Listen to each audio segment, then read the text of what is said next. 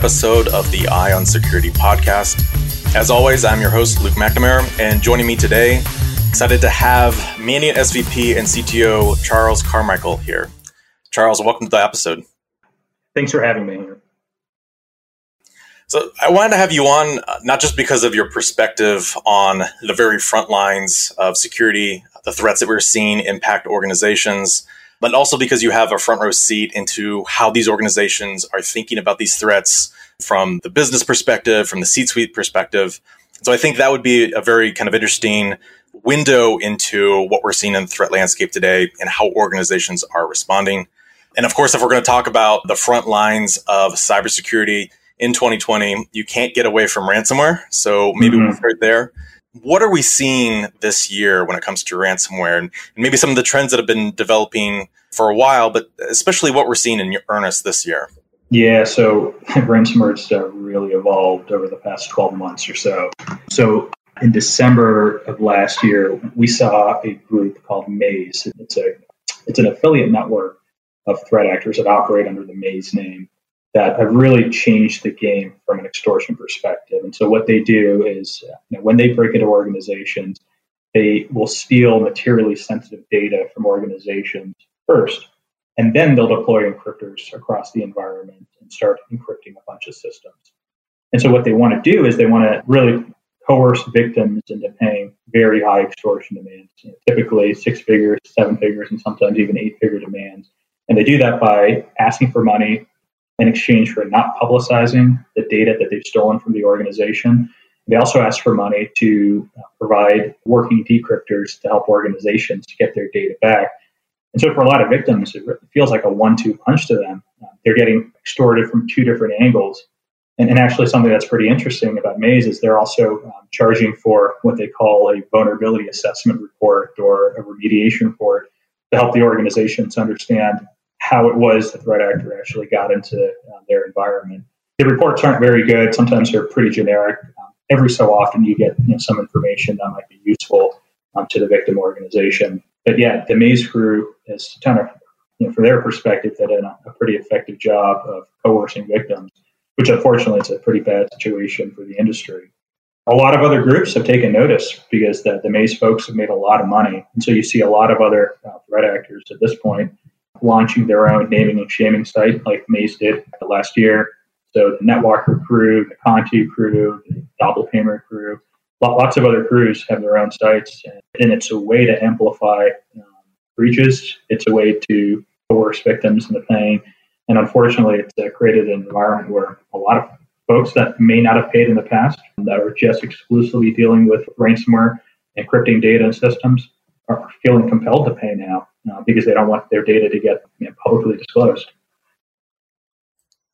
So it seems like at least some of this activity is kind of compounding on top of each other. So groups that maybe were involved in other aspects of cybercrime that are now entering the space because they've seen, in some cases, the very public successes of the other groups. What do you think is, driving the increase in this? And is it really an increase in this? Or are we just more aware of some of these operations?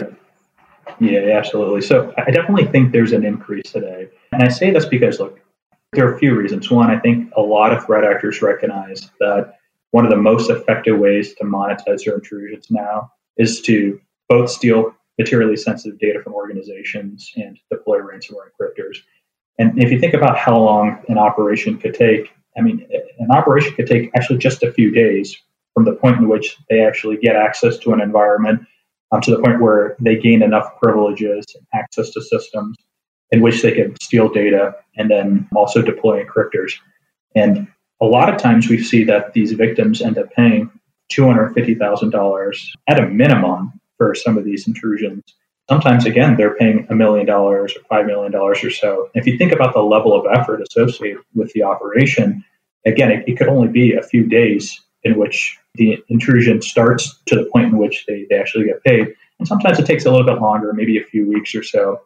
But if you compare that to some of the legacy intrusions and the way that other threat actors have monetized their acts, a lot of times in the past we used to see threat actors going after credit card information. And if you think about how to monetize that, you've got to steal a lot of credit card data in order to be able to sell it in the markets, to be able to amass the same amount of money that you would with ransomware or with extortion. And nowadays, with organizations really shifting to end-to-end encryption or data tokenization, it becomes harder to amass a high volume of credit card information. Sure, you could still amass it through e-commerce sites and you could skim credit card data that way, but it's not as lucrative as it is to deploy ransomware and also to steal data and extort organizations. And so I think a lot of threat actors, they realize that this is just a very effective way for them to make money. And now we see more and more threat actors doing it. Is there on one level a sense where it should be expected that we see this sort of expansion of extortive behavior, given that we've seen over the last several years with the shift and even ransomware operations moving to more post-compromise activity, where there's more kind of, they're moving laterally through the network, they're escalating privileges. But I would imagine in those sorts of operations, they're also coming across data that they realize this could have value, for extortion. Do you see that as having shaped maybe some of this activity or the shift into the sort of naming and shaming that we're seeing? Yeah. So, as I think about the evolution of ransomware in the early days, around the 2013, 2014 timeframe, when you were dealing with CryptoLocker and CryptoWall and locking and variants like that, back in those days, when people talk about ransomware, they were really talking about the encryptors that a lot of times either self-propagated or were distributed in a purely automated means. And so, for example, people got CryptoLocker infections because they received malicious emails that had malicious attachments, and they'd open it up. And then when they opened up that attachment, code would run on their computer that would essentially encrypt everything on their systems, and maybe even encrypt everything on the network shares that they were connected to. So for the most part, it's pretty automated. And when you think about the ransom demands, the authors behind CryptoLocker and CryptoWall, et cetera, they were looking to make money in bulk. So they wanted to shotgun as much ransomware out there as they possibly could. And ideally, they'd have a lot of different people that end up paying. And so they were asking for about $500. They didn't know who their victims were. So they didn't know if they were hitting a multi-billion-dollar corporation or a grandmother that was trying to get the photos back of her grandchildren. And so that's why they would ask for such a small amount of money. Fast forward by a few years, you started to see a group called SamSam emerge. And what was different about them was that instead of shotgunning ransomware across the world, they would break into organizations. Usually they'd find some known vulnerability of breaking in, so a JBoss vulnerability or exposed RDP with easily guessable credentials. But they'd lock into the network, escalate privileges, move around laterally, find systems and data that were of interest to them or that were critical to the organization, and then deploy their encryptors on those systems. And they started to ask for larger extortion demands. And so they were asking for about $15,000, $20,000 or so. And they were one of the first groups that kind of provided, it sounds weird to say this, but they provided pretty good customer support in that if their ransomware decryptors didn't work, and they didn't work all the time, customers would complain or victims would complain to threat actors and they'd say, hey, we're really sorry. We'll get our developers on it right away and we'll fix it. And lo and behold, they fixed it and provided updated working versions of the decryptors. And a lot of other groups, they took note of that. And they realized you could ask for more money when you know who the victims are. And again, that's the difference between the Locky folks and the CryptoLockers, because they didn't know who they were hitting versus the SamSam crew. And later on, the LockerGoga folks, the MegaCortex folks, the Ryuk folks, NetBlockers, et cetera. They know which network they're in. And they definitely do a little bit of research to try to figure out what is the revenue of the organization, what is their willingness to pay. And there's certainly a perception by a lot of these actors that if a company has hundreds of millions in revenue or billions in revenue, they're probably more susceptible to pay large ransom demands because maybe they have cybersecurity insurance that helps them with the payments, or there could be any number of reasons. In terms of the data theft, quite frankly, I don't actually think many of these threat actors actually have enough business acumen to understand the real value of the data that they find and that they steal. And I still think that a lot of these actors, they look for data that they perceive to be high value, but may not necessarily be high value. So they'll look for directories that say finance or HR or contracts, or there may be the word confidential in it. And they may grab lots of directories or lots of files that have these keywords in it. And they pray that they're stealing something that's valuable to the victim organization. And I've seen many times where the victim organization looks at the data that was stolen and they say, hey, this is actually not that material to us. It's not sensitive. Yes, it has the word confidential sometimes, but Just because it has the word confidential on it. A lot of documents have the word confidential on it because that's sometimes just the standard template that they use. And I've actually had some clients say, what the threat actor has stolen and what they've shown us is not valuable. But what they don't realize is they actually do have some valuable data. They didn't show it to us, but we know they have it, but they don't realize that it's valuable. Or they could have looked at this other server that they had access to, and they could have taken this directory, and that would have been much more sensitive and much more valuable to us, and we probably would have paid. And so, again, I don't know that the threat actors truly have an understanding of what they're stealing. I think they just, again, they look for certain keywords, and they pull it out of an environment as best as they can. And to them, they feel like if they've stolen a gig of data or a few hundred gigs of data or a terabyte of data, to them, the volume of data that they steal is more valuable than the contents of the data that they're stealing.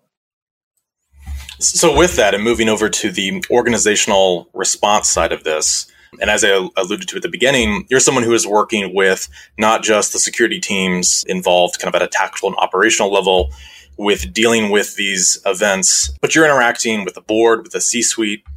How are you seeing how they are thinking about this particular challenge that often represents to them continuity of operations problems, increasingly with the leakage of data, brand reputation problems? How are you seeing them respond to this? And maybe in some ways where it differs with other types of, criminally motivated data breaches or IP theft from a nation state actor? Mm-hmm. Yeah. So look, I think over the years, business leadership and executive leadership has become much more aware of cybersecurity and just general risk management principles. And so they are thinking about cybersecurity as one of the risk management areas that they need to focus on. They hear about the headlines all the time. They know people at other organizations that have been impacted. And so there's definitely much more awareness in the industry today from a business perspective. But it's never really real to an organization until it's actually real to them. And so what I find is a lot of times when organizations deal with a security incident, to a security person, we may sometimes look at maybe a non-sophisticated type of an event as maybe a not as big of a deal. But if it becomes a situation where maybe mainstream media or customers hear about it, the problem becomes amplified to a level where it's perceived to be a pretty big deal to business leadership. On the flip side, sometimes we, as security professionals, we see something that might be a very sophisticated attack, maybe a very damaging incident to the organization. Maybe that's a state-sponsored incident or something like that. But the victim organization doesn't necessarily perceive it to be a very high risk to them.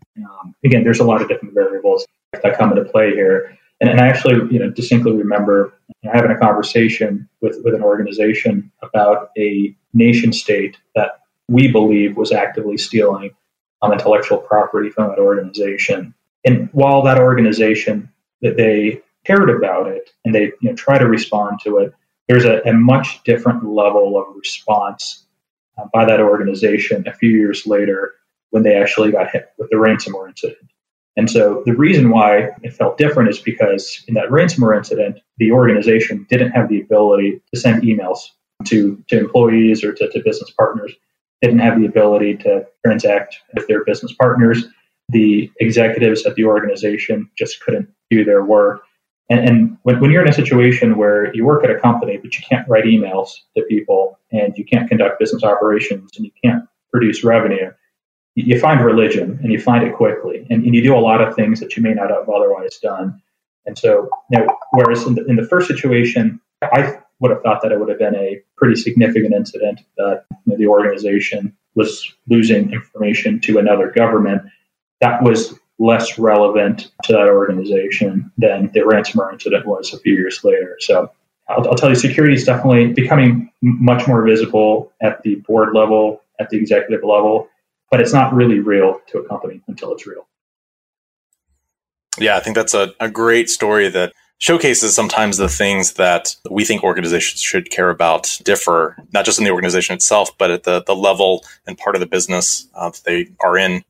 I would be remiss if I didn't ask you this about ransomware, and I think it's probably the most difficult in this discussion around ransomware, but what turns the tide of this? As I was kind of preparing for this episode, I was reminded of the activity we saw back in, I think it was 2015 and 2016 from groups like DD4BC and Armada Collective, groups that were carrying out DDoS attacks on financial services, e-commerce platforms for extortive purposes.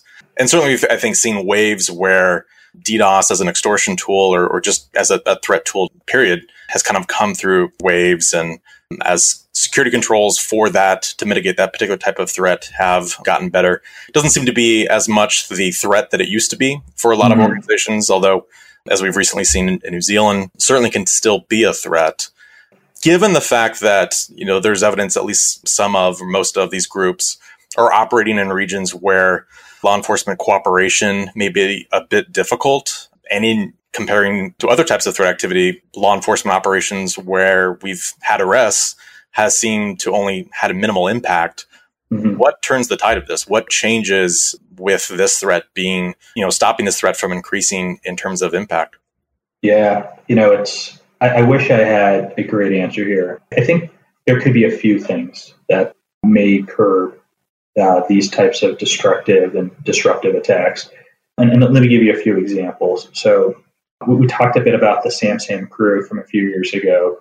Well, in 2018, the Department of Justice had indicted 2 individuals out of Iran that were purportedly behind the SamSam ransomware operation. And there possibly were other people that were involved in that operation. But since the indictment, we have not seen a single SamSam ransomware incident beyond that point. And so there's a lot of speculation what actually caused the halting of intrusion operations by the SamSam crew. And, I won't go into those details, but I think arrests will certainly help if you are able to identify some of the criminals that are behind these operations. Now, the problem becomes a lot of these folks operate in countries in which we have no extradition laws with the United States or with other countries that may seek legal recourse.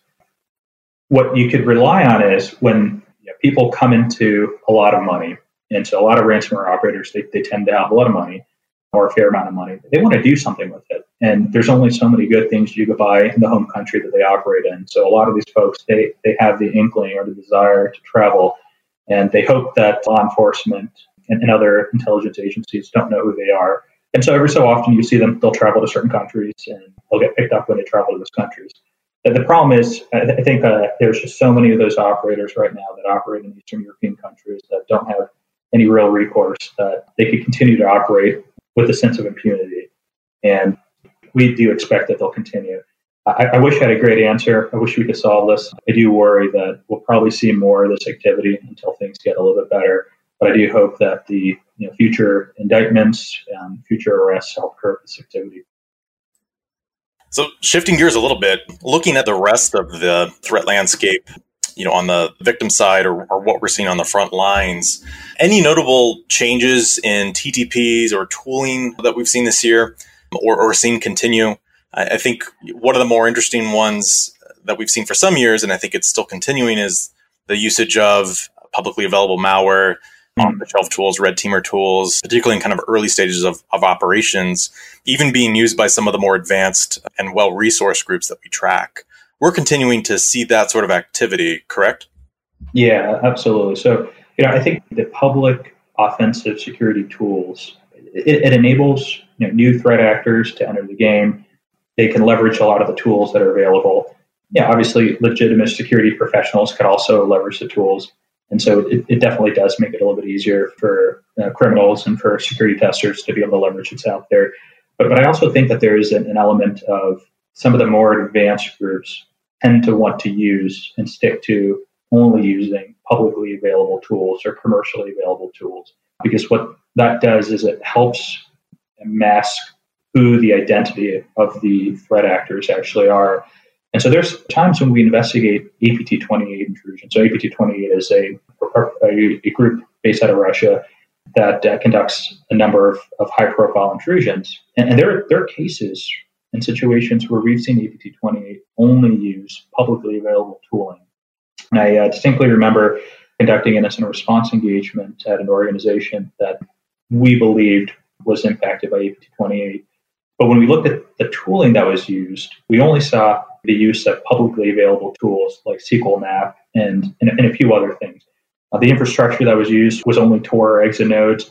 And so if you just look at the technical tooling and the infrastructure, you really couldn't tell who who was actually behind the intrusion.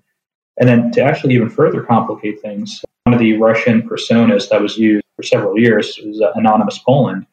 And I distinctly remember seeing a video on YouTube of somebody from Anonymous Poland running SQL map against a website. And some of the folks on the incident response team that was helping this organization saw that and said, hey, there's no way this is APT28. We see Anonymous Poland running the scan. And what we're seeing in this YouTube video matches exactly what we're actually seeing in the logs. And to me, it actually felt like classic Russian disinformation. They wanted to muddy the water for us. They wanted to confuse us. They wanted to make it look like it was somebody else, a group of unsophisticated criminals or unsophisticated kids that were conducting the intrusion. And they threw a number of false flags out there. So we were able to connect the dots and determine with a high level of confidence that we were dealing with APT28 because of some of the other connections that we were able to make from this intrusion and other intrusion sets. But it's just interesting to see the usage of publicly available tools as part of some of the intrusions that we respond to. I think we're going to continue to see more of it. And do you think organizations are more aware now? I mean, as you noted, this is not something that's incredibly new, at least been going on for the last several years. Do you think organizations are now being more cognizant about that so that if they are, concerned with being targeted by, any number of these groups that are using these tools, that their consideration of tools like PowerShell Empire, Cobalt Strike, Beacon, some of these frameworks and tools that are being utilized, that they're kind of treating those as seriously as, something that may be boutique and custom to one group? Yeah, I don't think so. I think maybe the more publicly available a tool is, maybe the less organizations in general think the impact of the identification of that is in their network. And so, if a tool is commonly used, I think, generally speaking, a lot of companies may feel like, hey, that's a pen tester that's conducting an attack or a simulated attack against my environment, or maybe that's an unsophisticated criminal. So I think generally speaking, that might be the case. Now, obviously, there's lots of folks that are in the know and they recognize that a lot of advanced attackers or more impactful attackers use commercially available or publicly available attack frameworks like the Cobalt Strikes of the world and Metasploits and other things like that. So I guess it kind of just depends on the maturity of the organization. But there's definitely a fair number of people that feel like maybe the more public something is, the less sophisticated it actually is. Yeah, that's a good point. Moving on to talk about cybersecurity in the era of the pandemic and COVID-19, how have you seen customers adapt to carrying out security? And are there specific challenges that you're seeing with organizations that are now not just having remote workforces, but part of that being remote security workforces? I guess I'm thinking in particular, not to go back to ransomware, but some of the stats that came out last year, I think in M-Trends, about 75% of ransomware being deployed in off hours, either in the weekends or after kind of peak workday. And you can imagine the sort of impact now with folks working strange hours, with having kids in the family, having to adjust to that. Are we seeing any sort of impact with organizations that we're working with to help prevent some of these things? Yeah, so I'll tell you that probably the first major question or concern that arose during the work from home mandate of COVID was many organizations out there really struggled with VPN capacity. All of a sudden, the entire workforce had to remotely connect into a network, and you found lots of organizations that just simply didn't have the capacity and the bandwidth or the licenses to be able to support that many people concurrently accessing their VPN. And so what we found were a lot of organizations reaching out to us, asking us, what's the risk, the real risk of enabling split tunneling on their VPN infrastructure? Because a lot of people working from home, in addition to working, they want to stream music or they want to stream television shows or sports. And many organizations, VPNs just couldn't handle the capacity, and they wanted to be able to route the work traffic through the VPN, but other traffic, social media traffic or other kinds of media traffic directly out of the employee's internet connection. So that was the first challenge.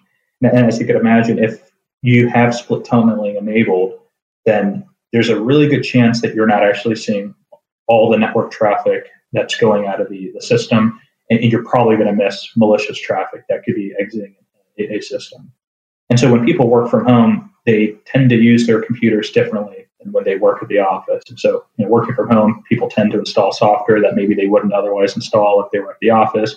They might visit websites that they maybe wouldn't otherwise visit if they were in the office. And so it obviously increases the likelihood that individuals may get malware infections or other types of unwanted software on their computers that organizations just simply can't monitor for and control. So that's become a challenge. Another challenge that we notice is in other parts of the world, we found that a number of employees just didn't have corporate issued laptops. And so they ended up needing to use personal laptops or personal desktops to be able to access the company network. And that's obviously a problem because if you're using a shared device, you may have family members that might install games or other things on the computer that might introduce other security risks and concerns on the device itself.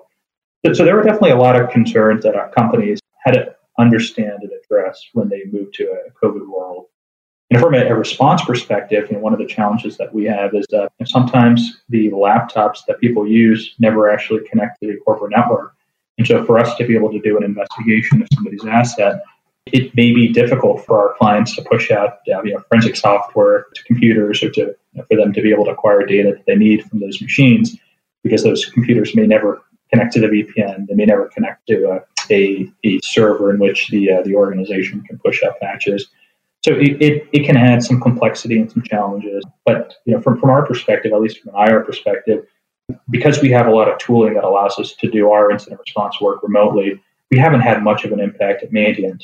So we have been able to do very large-scale enterprise-wide incident response engagements 100% virtually by leveraging software to remotely acquire data from systems. And then we have historically wanted to go on site to see our clients, to meet with them face-to-face, to exchange information with them, to whiteboard things with them. And in the meantime, we've just had to make use of the collaboration tools that are available to us, to video chat with each other, to share documents, to live edit things. And we found that transition for us wasn't actually hard at all. And I know everyone has different perspectives on remote working, both at the organizational level and also the individual. Do you foresee any of the sort of changes that we've made to maybe how we do business with an incident response and, going on customer sites? Do you foresee any of these sort of changes sticking after the pandemic? It's probable that some of the changes that we've made now will continue to exist. I do expect that a number of folks will end up working from home, at least more so than they had in the past.